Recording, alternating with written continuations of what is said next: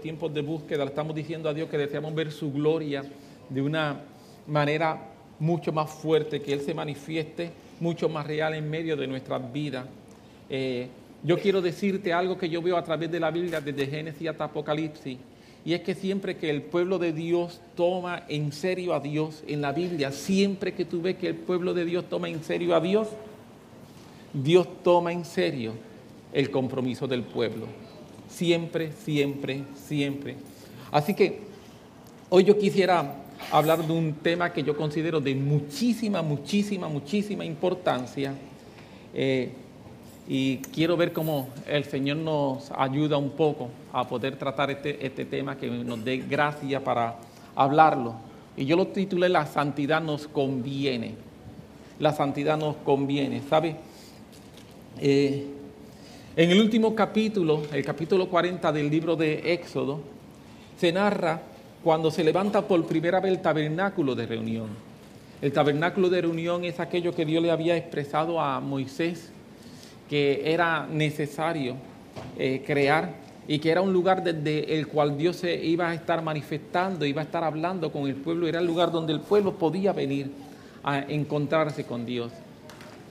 El libro de Éxodo dedica mucho tiempo a hablar acerca del tabernáculo, de su construcción. Y ya en su último capítulo, específicamente el capítulo 40, se habla acerca de la primera vez que ese tabernáculo se levanta, y se habla acerca de los sacrificios y de la forma en que esto ocurre. Y se nos dice en forma muy específica de cómo una nube de gloria cubrió el tabernáculo, y cuando esa nube cubre el tabernáculo, la Biblia dice que la gloria del Señor llenó el tabernáculo con su presencia. Luego, ese es el último capítulo de Éxodo. El próximo libro de la Biblia, el Levítico, y Levítico, precisamente los primeros capítulos comienzan el tema donde el libro de Éxodo lo dejó. Los primeros capítulos comienzan a hablar del libro de Éxodo, comienzan a hablar acerca de ese primer tiempo en el tabernáculo, ese primer momento en que se están ofreciendo allí los sacrificios y los distintos tipos de ofrendas que son presentadas delante del Señor. Se nos habla en esos primeros capítulos, primeros 9 capítulos del libro de Levítico, se nos va a hablar acerca de todo el proceso preparatorio para ofrecer los sacrificios, entre ellos la preparación inclusive de Aarón, la preparación de los hijos de Aarón, de cómo tuvieron que prepararse sus vestimentas, pasar un proceso de purificación, el momento en que ellos fueron ungidos por Moisés para oficiar como sacerdotes, porque Aarón y sus hijos eran los sacerdotes. Ellos pertenecían a la tribu de los levitas.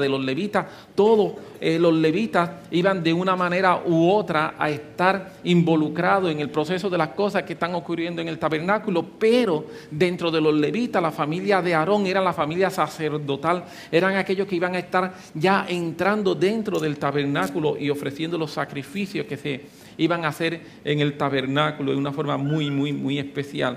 En el capítulo 9, versículos 23 y 24 de la Biblia, se nos dice que y entraron Moisés y Aarón en el tabernáculo de reunión, y salieron y bendijeron al pueblo. Y la gloria de Jehová se apareció a todo el pueblo. Este es ese primer momento. Lo mismo que está narrando Éxodo 40, aquí se narra, pero con más detalle, con lujos. Se habla acerca de todos los detalles. Y se dice cómo Dios se manifiesta. Y cuando Dios se manifiesta, allí dice que Jehová se apareció a todo el pueblo. Versículo 24 dice: y salió fuego de delante de Jehová y consumió el holocausto con la grosura sobre el altar, y viéndolo todo el pueblo alabaron y se postraron sobre su rostro. La consecuencia o la reacción ante el sacrificio que se había hecho delante de Jehová, como Dios responde, que Dios respondió con fuego. Dios respondió con fuego, y la respuesta de Dios con fuego para consumir aquel sacrificio es una respuesta donde Dios está diciendo que Él acepta lo que se está dando. Es la forma de Dios decir: yo estoy de acuerdo con esto, me agrada lo que está pasando, me agrada mucho que esto haya ocurrido, me agrada lo que el pueblo hizo. Este fuego que salió delante de Jehová, repito, es esa señal de que Dios lo acepta. Y estos son los últimos versículos del capítulo 9. El capítulo 9 termina versículos 9, 23, 24. Inmediatamente después del capítulo 9, ¿sabe qué viene? El capítulo 10. ¿Verdad que sí? Después del capítulo 9 viene el capítulo 10. Y el capítulo 10 nos narra una historia que es una historia muy triste. Nos narra una historia muy triste. El capítulo 10 nos dice a nosotros que Nadab y Abiú, estos eran hijos de Aarón. Cuando nosotros miramos los primeros capítulos, estos hijos de Aarón fueron de los que estuvieron involucrados en los primeros capítulos dentro del proceso de ser preparados para poder oficiar en el tabernáculo. Eran aquellas personas que habían cogido todas las instrucciones que Moisés le estaba dando. Ellos sabían todas las cosas de cómo había que hacer todo. Ellos habían sido preparados, habían sido instruidos de manera tal que al ser instruidos ellos podían hacer las cosas o deberían hacer las cosas bien. No obstante, la Biblia nos dice que Nadab y Abiú, hijos de Aarón, tomaron cada uno sus incensarios y pusieron en ellos fuego, sobre el cual pusieron incienso, y ofrecieron delante de Jehová fuego extraño que él nunca les mandó. Ellos sabían lo que tenían que hacer porque ellos habían recibido todas las instrucciones de Moisés. De la misma forma que había estado Aarón y sus otros 2 hijos. Aarón tenía 4 hijos. Nadab y Abiú eran los 2 mayores. Pues de la misma forma que Aarón y sus otros hijos habían recibido las instrucciones, ellos también habían recibido las instrucciones. Ellos sabían lo que había que hacer y conocían también las consecuencias de no hacerlo.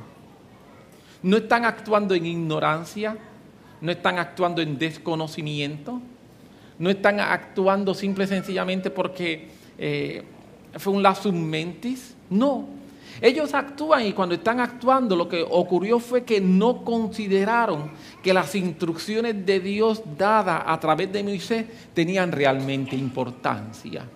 Ellos pensaron que ellos podían hacer las cosas de alguna otra manera. Ellos pensaron que ellos podían utilizar su propio estilo, su propia forma para poder lograr lo mismo que habían visto hacía poco que Moisés y Aarón habían hecho. Pero ¿para qué pasar por todo el trabajo? ¿Para qué pasar por todo ese proceso que Moisés y Aarón pasaron? Nosotros creemos que si esta es cuestión de venir con un incensario, prender fuego y echar humito, esto es bien fácil. Esto no es tan difícil como ellos lo están haciendo. Ellos lo están complicando todo demasiado. ¿Por qué me complican la vida diciendo que tengo que pasar por un proceso de purificación para venir y echar humito ahí? Eso lo hace cualquiera. Esto es bien fácil. Así que ¿por qué me lo complican? Así que ellos se fueron por la fácil. Se fueron por la fácil. En fin de cuentas estoy sirviendo a Dios. No me exijan mucho. En fin de cuentas estoy haciendo lo que Dios quiere. Mucho hago con venir. No me exijan ni me presionen. Más o menos esa era la actitud de ellos. Esa actitud que es una actitud de no apreciar, de no valorar las instrucciones de Dios.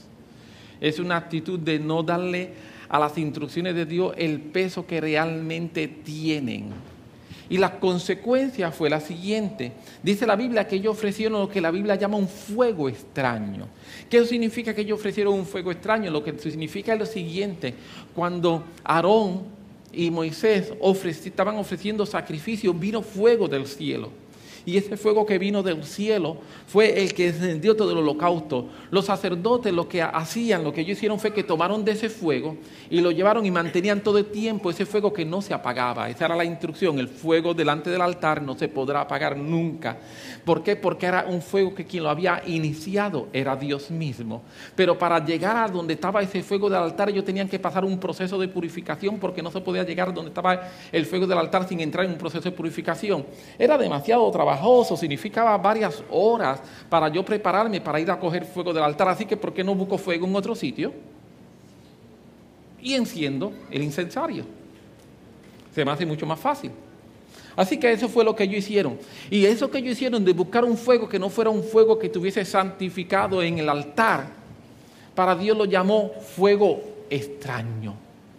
Es como Dios decir, yo no conozco ese fuego. Yo no conozco ese fuego. Yo no sé qué fuego es ese. Para mí eso es un fuego extraño. El fuego que yo conozco es el fuego que está en el altar. Si no está en el altar, yo no conozco ese fuego.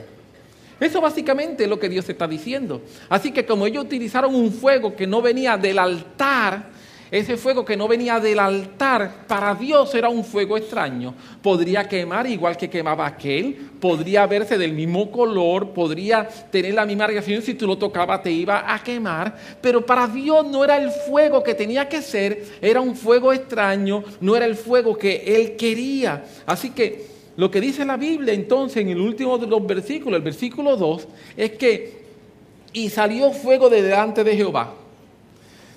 3 versículos antes había salido fuego de delante de Jehová.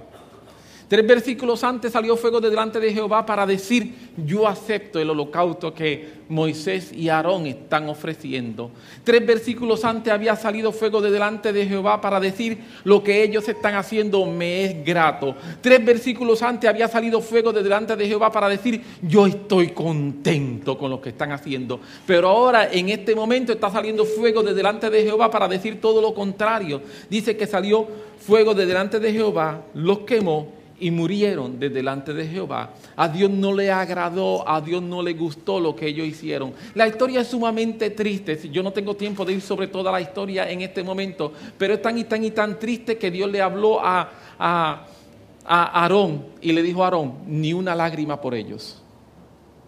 Al papá, ni una lágrima por ellos. Es una historia bien triste, sumamente triste. Es una historia que cuando uno la lee realmente desgarra el corazón de uno, pero esa historia me habla a mí de lo importante que es para Dios que yo me acerque a Él en santidad, de cómo Dios no le agrada todo tipo de fuego, que Dios lo único que anda buscando es el fuego que está frente al altar de Él, que es un fuego que ha sido santificado. Yo quiero decirte hoy que la santidad nos conviene.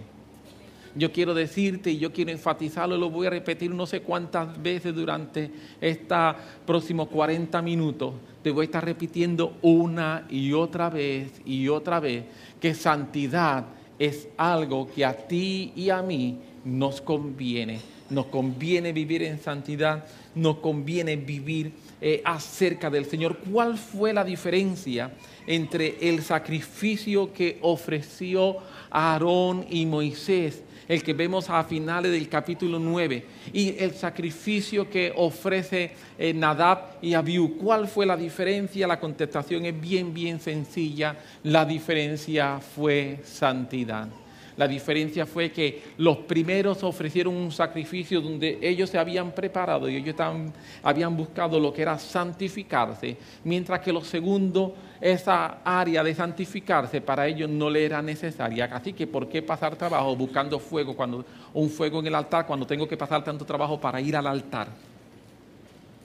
Hay gente que prefiere, en vez de acercarse al Señor en oración a buscar su presencia, podré ir donde algún lugar, alguien que me ore y que la presencia me llegue. Y yo no tengo problema con orar por la gente. Nosotros creemos que la Biblia nos dice que debemos orar los unos por los otros. Amén. Pero debemos orar los unos por los otros sabiendo lo que estamos buscando. Por ahí algunas veces que nosotros quisiéramos conseguir algunos atrechos de cómo obtener la unción y la gracia del Señor.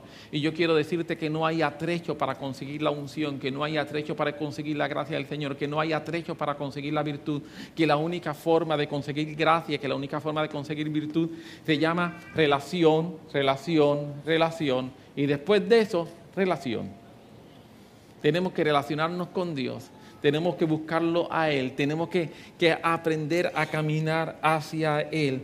Es la única manera. Los 2 hijos mayores de Aarón eran sacerdotes, habían sido instruidos en todas las cosas, sabían todo el proceso, pero ellos se adjudicaron una autoridad de ofrecer sacrificio a Dios siguiendo sus propias instrucciones, su propia mentalidad, lo que ellos creían que era la forma correcta. La consecuencia la vemos, salió fuego del cielo, los consumió.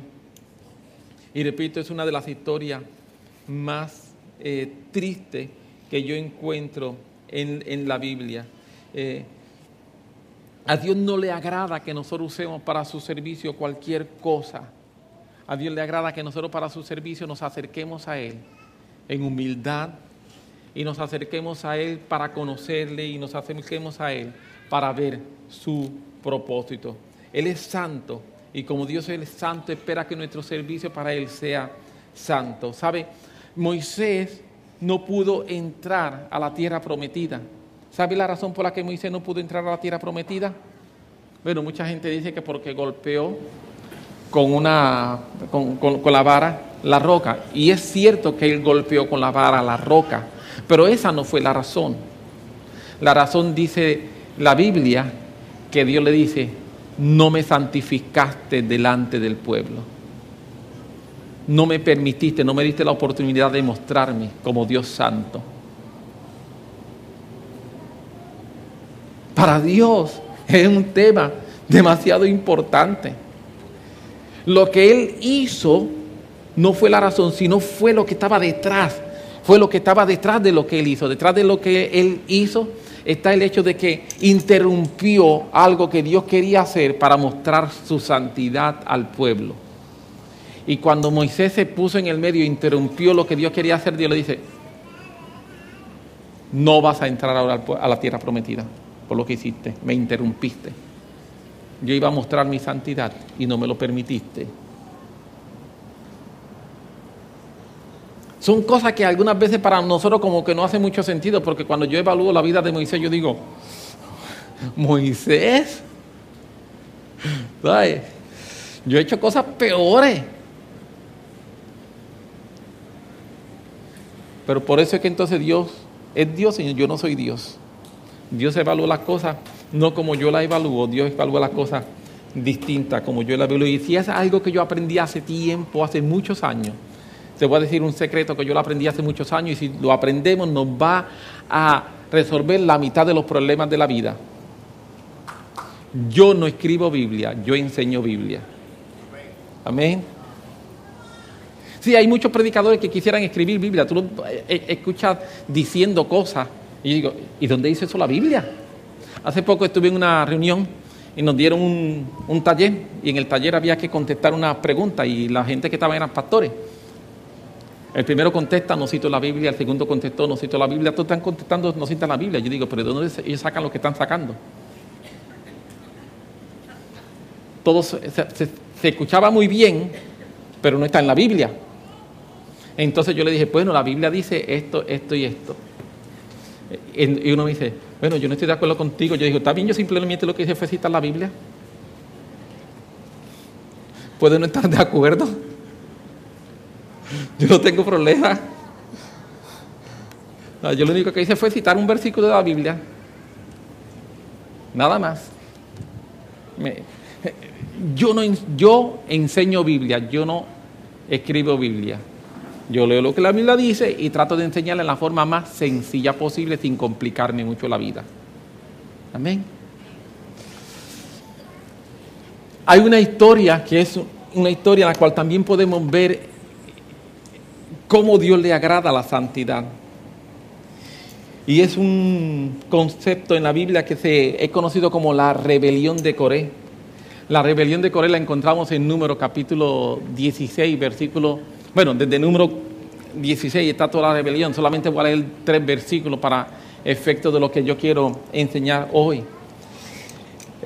Coré era uno de los principales levitas, era un levita. Y logró que junto a él se reunieran 250 otras personas, levitas también, para enfrentarse a Moisés, indicando que Dios también hablaba a través de ellos. Coré dice, Dios solamente habla a través de Aarón, Dios solamente habla a través de Moisés, nosotros también somos levitas. A nosotros también Dios nos habla. Nosotros también podemos entrar, nosotros también podemos. Esa fue la actitud de Coré. Mira lo que dice la Biblia. Dijo más Moisés a Coré: oíd ahora, hijos de Leví, ¿o es poco que el Dios de Israel os haya apartado de la congregación de Israel, acercándoos a Él, para que ministraseis en el servicio del tabernáculo de Jehová y estéis delante de la congregación para ministrarle, y que te hizo acercar a ti y a todos tus hermanos, los hijos de Leví contigo? Moisés le está diciendo a Coré: ¿te es poco lo que Dios ha hecho contigo? ¿Tú no aprecias lo que Dios ha hecho contigo? Básicamente eso es lo que le está diciendo. Dice: procuráis también el sacerdocio. O sea, Coré quería el puesto de Aarón. Y quería el puesto de Aarón, quitando a Aarón del puesto. Hay gente que vive así. Hay gente que vive nunca conforme con lo que tienen, y no estoy hablando de tener una actitud de conformismo en la cual yo no quiero mejorar, no estoy hablando de eso. Yo pienso que cada uno de nosotros debe tener una actitud en la cual yo aspiro a ser una mejor versión mía, pero para yo ser una mejor versión mía, yo no necesito quitar a otras personas del medio. Amén. Porque eso se llama envidia. Y la envidia atenta contra la santidad de Dios. Por eso es que es uno de los mandamientos. A Dios no le gusta eso. Dios está en contra de eso. Cada vez que yo actúo y la motivación que yo tengo para actuar no nace en un deseo de yo ser mejor y yo acercarme al Señor, sino nace en un deseo de que yo quiero ser mejor que Gregory. ¿Por qué? Deja que Gregory sea la mejor versión de él y yo voy a ser mi mejor versión mía. Amén. ¿Por qué tenemos que asumir ese tipo de actitud tan pobre? Y yo quiero decirte que eso atenta contra la santidad. Y si hay algo que uno ve a través de la Biblia, un pecado que se repite una y otra vez y otra vez y otra vez, que atenta contra la santidad y que a Dios no le agrada y que Dios se enfrenta. Por eso la Biblia dice que Dios se enfrenta al soberbio, pero da gracia al humilde. Es ese tipo de actitud. Ya Coré había sido apartado para el servicio. Ya Coré había sido apartado para lo que Dios quería con él, pero no estaba satisfecho. Él quería, no simplemente que quería más, él quería lo que otro tenía. Repito, no está mal yo querer progresar, no está mal yo querer tener más. Está mal yo querer tener lo que otro tiene porque otro lo tiene. Eso es pecado y eso atenta contra la santidad de Dios. Eso es incorrecto. Eso no está bien. Aleluya. Si tú tienes unos estudios y quieres tener mejores estudios, perfecto. ¿Quieres tener una mejor casa? Perfecto. ¿Quieres tener un mejor auto? Perfecto. Pero que no sea porque otras personas lo tienen y tú quieres competir. Eso está mal. Eso es pecado. Eso es incorrecto. Y eso desde el principio Dios lo condena y Dios sale contra ellos. ¿Sabe lo que pasó con Coré y los 250, verdad? Imagínese el resto de la historia. Se pararon ellos a un lado con sus incensarios, de nuevo los inciensos, porque todo esto es cuestión de lo que yo puedo hacer para agradar a Dios. El incienso en el Antiguo Testamento representa mi ofrenda, representa mi oración, representa mi adoración. Siempre que el pueblo se acercaba a Dios, se acercaba con incienso. La razón que se acercaba con incienso, se dice que porque el incienso cría ese humo, y al estar con el humo, el incienso tapa mis defectos como ser humano. Y ese incienso que tapaba entonces mis defectos como ser humano, al llenarse la presencia de Dios con humo, entonces Dios veía el incienso de adoración y no me veía a mí.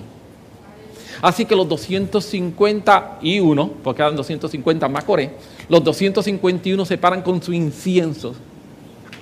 Y al otro lado está Aarón con su incienso, para que Dios decidiera cuál aceptaba. Y usted sabe cuál aceptó, ¿verdad? El de que había aprendido que para buscar el fuego, para mantener ese incienso encendido, había que entrar al altar, pasando el sacrificio y tomándose tiempo.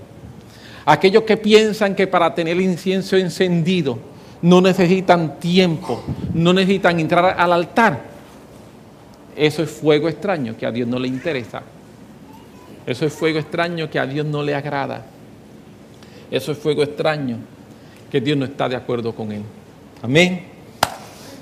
Yo estoy casi terminando mi introducción para empezar a predicar. En serio, lo que estoy tratando, aún yo no estoy hablando de mi tema. Yo estoy casi listo para hablar de mi tema. Pero permítame seguir un poco en mi introducción. Algunos 10 minutos adicionales. ¿Qué es santidad? Porque yo estoy hablando de que la santidad no conviene, pero ¿qué es santidad? Permítame, para tratar, en vez de dar una definición de santidad, yo quisiera dedicar unos minutos para tratar de aclarar qué es santidad, haciendo simplemente algunas aseveraciones. Primero, la santidad no es algo externo, pero afecta a mi exterior. Si usted piensa que la santidad simplemente se ve por dentro y que no va a afectar nunca fuera lo que usted es, permítame decirle, equivocado. Eso no es santidad. Esos son conceptos, religión. La santidad no es externo, no es algo que ocurre externamente, pero cuando yo soy santo, mi exterior se va a afectar. Es imposible que una persona santa no se le note. Amén. Dile al que está a tu lado, si eres santo se te nota. Díselo. ¿Ya se lo dijiste? Si eres santo se te nota. Ahora dile lo siguiente.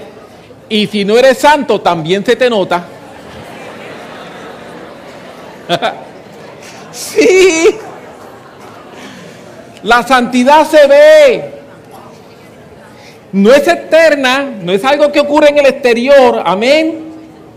Pero algunas veces confundimos, hay gente que piensa que la santidad es exterior y entonces te hablan de santidad, de cómo te viste, si usas prendas, si no usas prendas, si usas pantalla.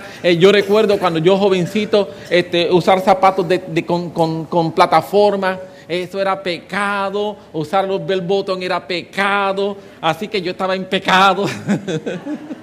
Usar camisas así bien psicodélicas, yo vengo de esa época, ¿está bien? Usar camisas bien psicodélicas, todo eso era pecado.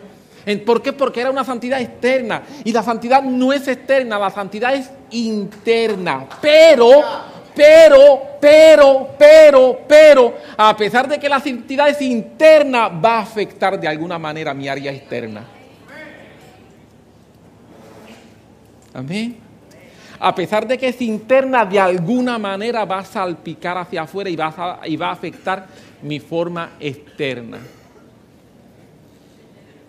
Y eso, si la santidad no se ve, no es santidad. Tienes idea, tienes conceptos, pero no te has metido a lo que es santidad. Permítame otra aseveración.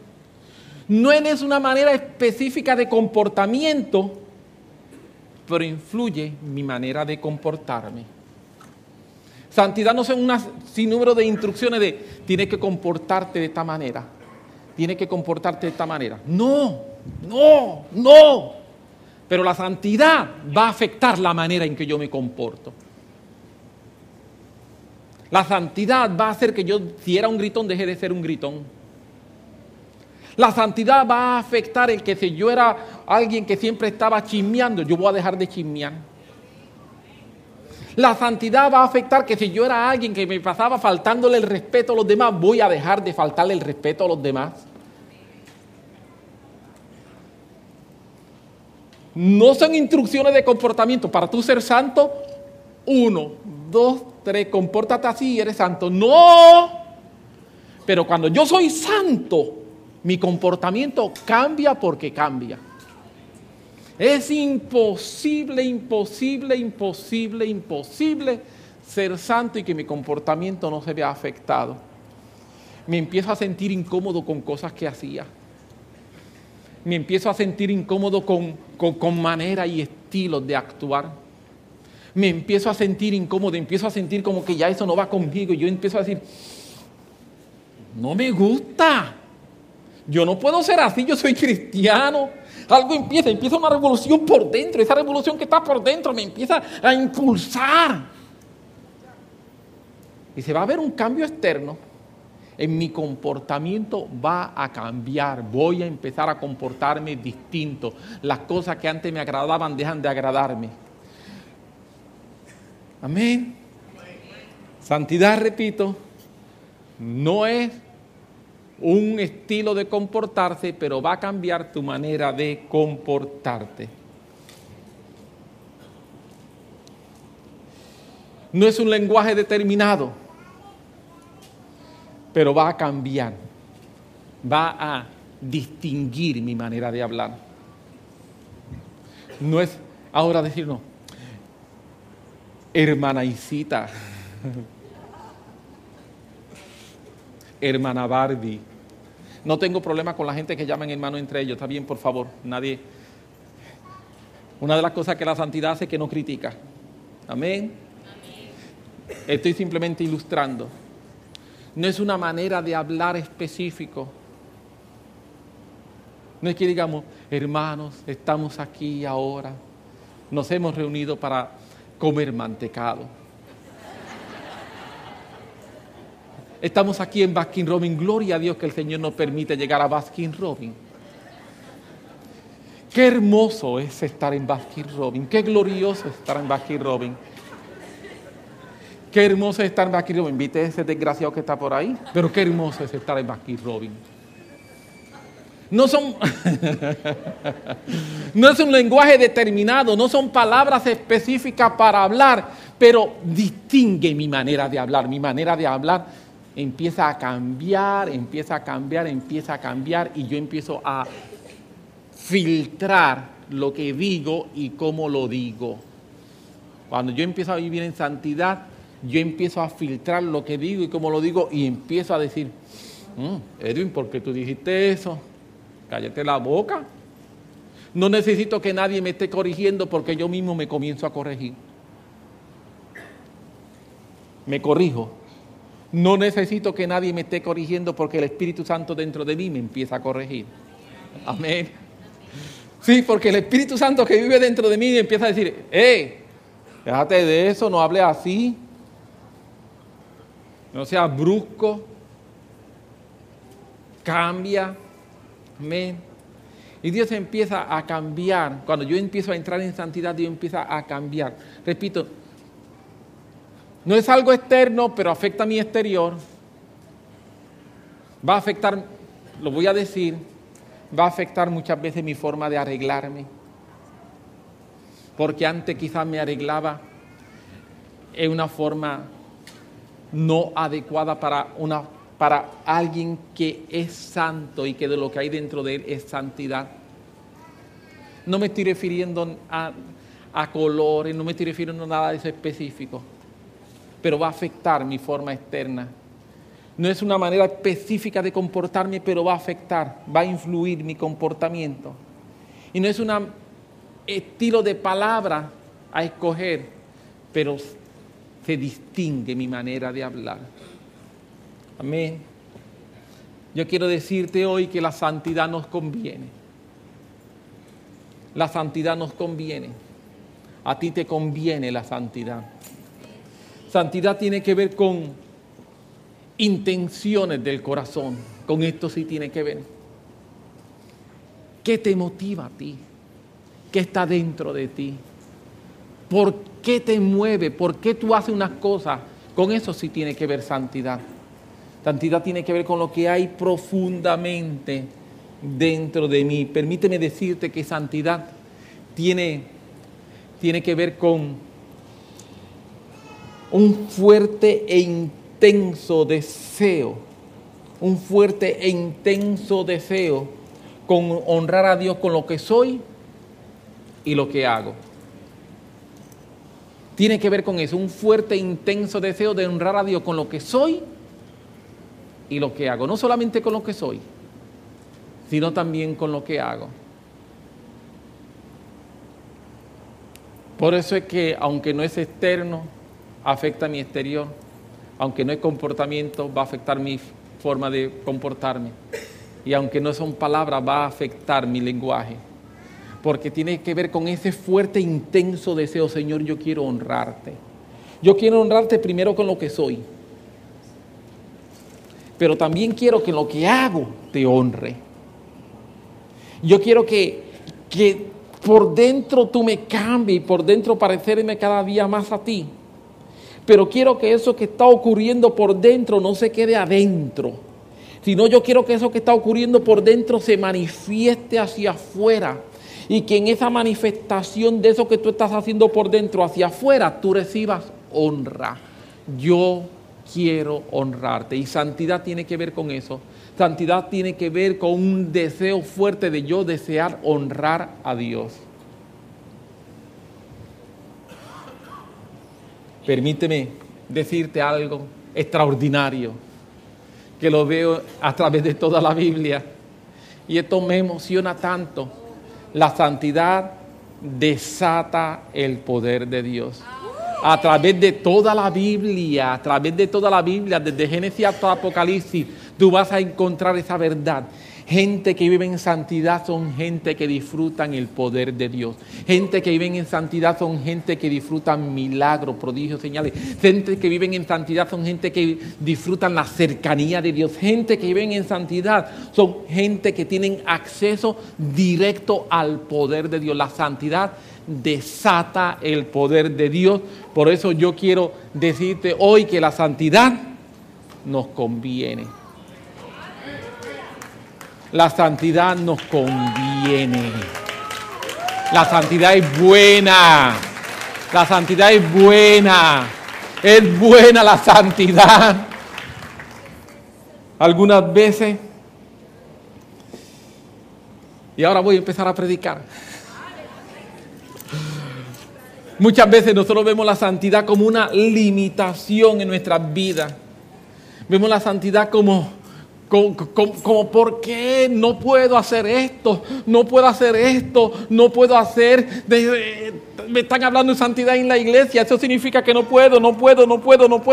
Yo quiero decirte que la santidad no es una sinnúmero de reglas, de cosas que no se pueden hacer, sino que santidad es el camino para liberar todo el potencial de Dios que hay dentro de ti.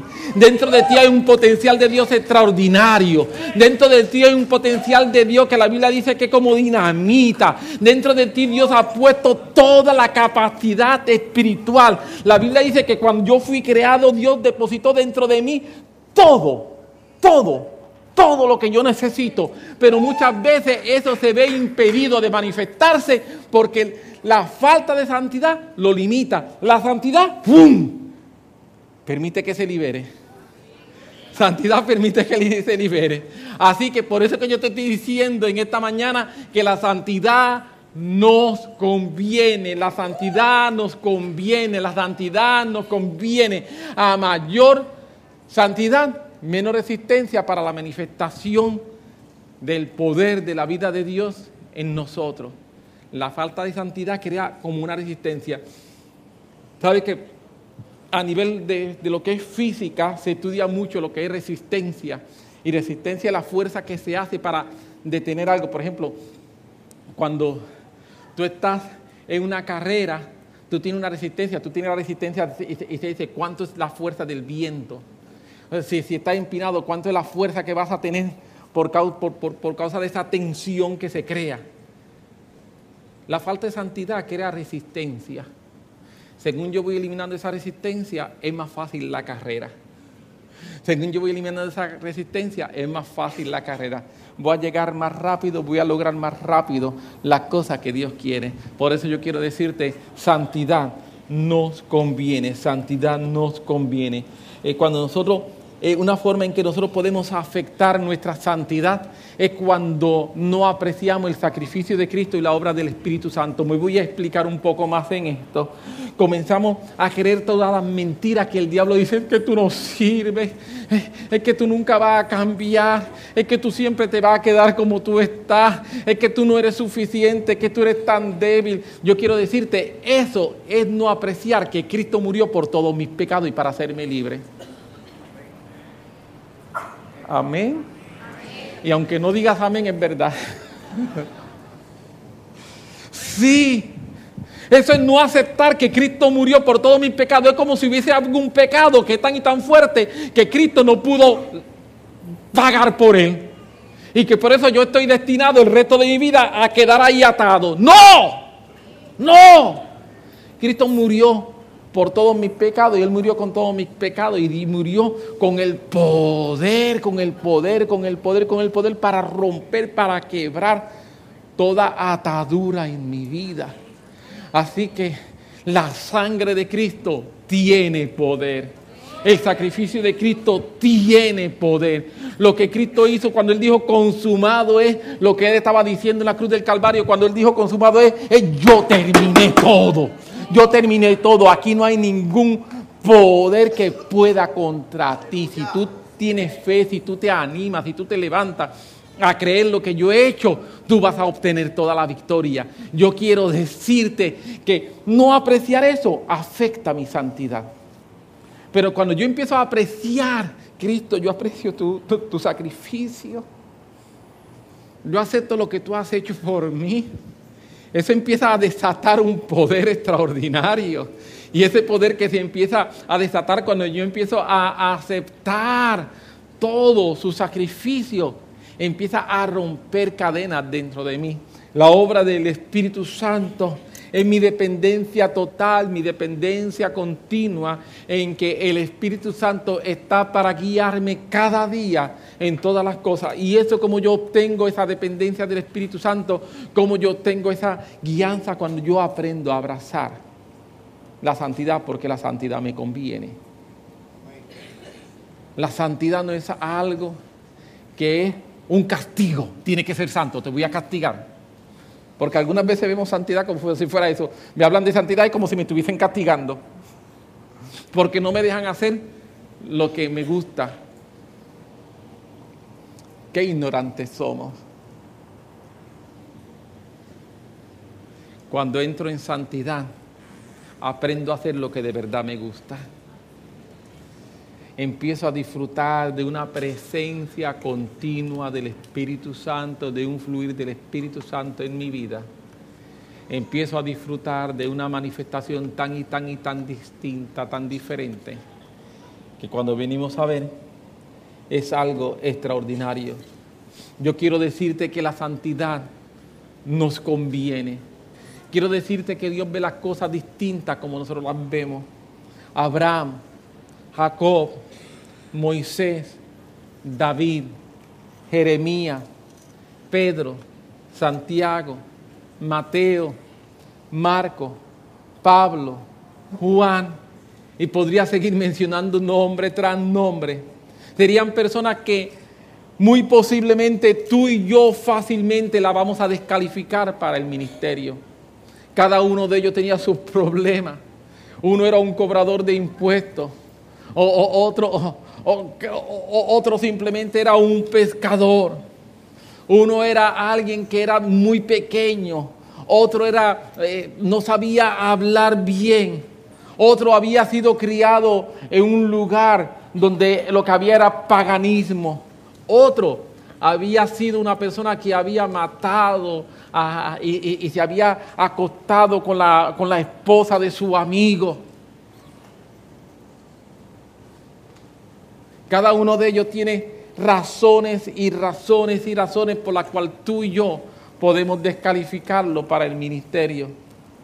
No obstante, Dios no ve las cosas como tú y yo las vemos, porque la Biblia dice que Él ve el corazón, Él ve lo oculto, porque Dios mira las intenciones. Y santidad tiene más que nada que ver con las intenciones que hay reales dentro de mí. Cuando Dios está buscando santidad, Dios no está buscando de qué color me puse los zapatos hoy, o si me pinté el pelo bien ayer o no me lo pinté bien. Dios no está mirando a ver qué ropa me puse o qué ropa no me puse. Dios está mirando antes que nada qué está viendo dentro de mi corazón. Y yo quiero decirte que cuando las intenciones de mi corazón están correctas, esas intenciones que están dentro de mi corazón se van a manifestar y van a comenzar a afectar mi forma de vestirme, mi forma de comportarme, mi forma de hablar, mi forma de actuar. Van a comenzar a hacer una revolución, van a comenzar a acercarme a Dios, van a comenzar a liberar todo el poder de Dios que está dentro de mí, para que ese poder de Dios que está dentro de mí pueda realizar todo el potencial que yo tengo. Por eso yo quiero decirte hoy que santidad nos conviene. Si hay algo que te conviene a ti en la vida, que es un regalo que Dios nos da, no es un castigo, no es una limitación, todo lo contrario, es la posibilidad de que tú y yo podamos parecernos un poco más, porque Él es santo, tú y yo somos llamados a ser santos. Amén. Es una forma de comunicarnos con Él. Es una forma de entrar en el mismo terreno con Él. Y Él dice entonces lo siguiente. Él dice: Samir, yo sé que por ti sola tú no puedes ser santa. Él te dice: Edgardo, yo sé que por ti solo tú no puedes ser santo. Él te dice: Xiomara, yo sé que por ti sola tú no puedes ser santa. Así que Él proveyó un mejor camino. Él puso el Espíritu de Santidad, como es uno de los nombres que tiene el Espíritu Santo en el Nuevo Testamento. Aleluya. Él puso el Espíritu de Dios, el Espíritu Santo. Ese Espíritu de Santidad lo hizo vivir dentro de mí, para que ahora yo, al aceptar la obra del Espíritu Santo dentro de mí, el Espíritu Santo dentro de mí me santifica, me acerca a Él, empieza a hablarme por dentro, empieza a cambiarme y empieza a hacer una gran obra dentro de mi vida. Así que yo te estoy diciendo hoy, abracemos la santidad.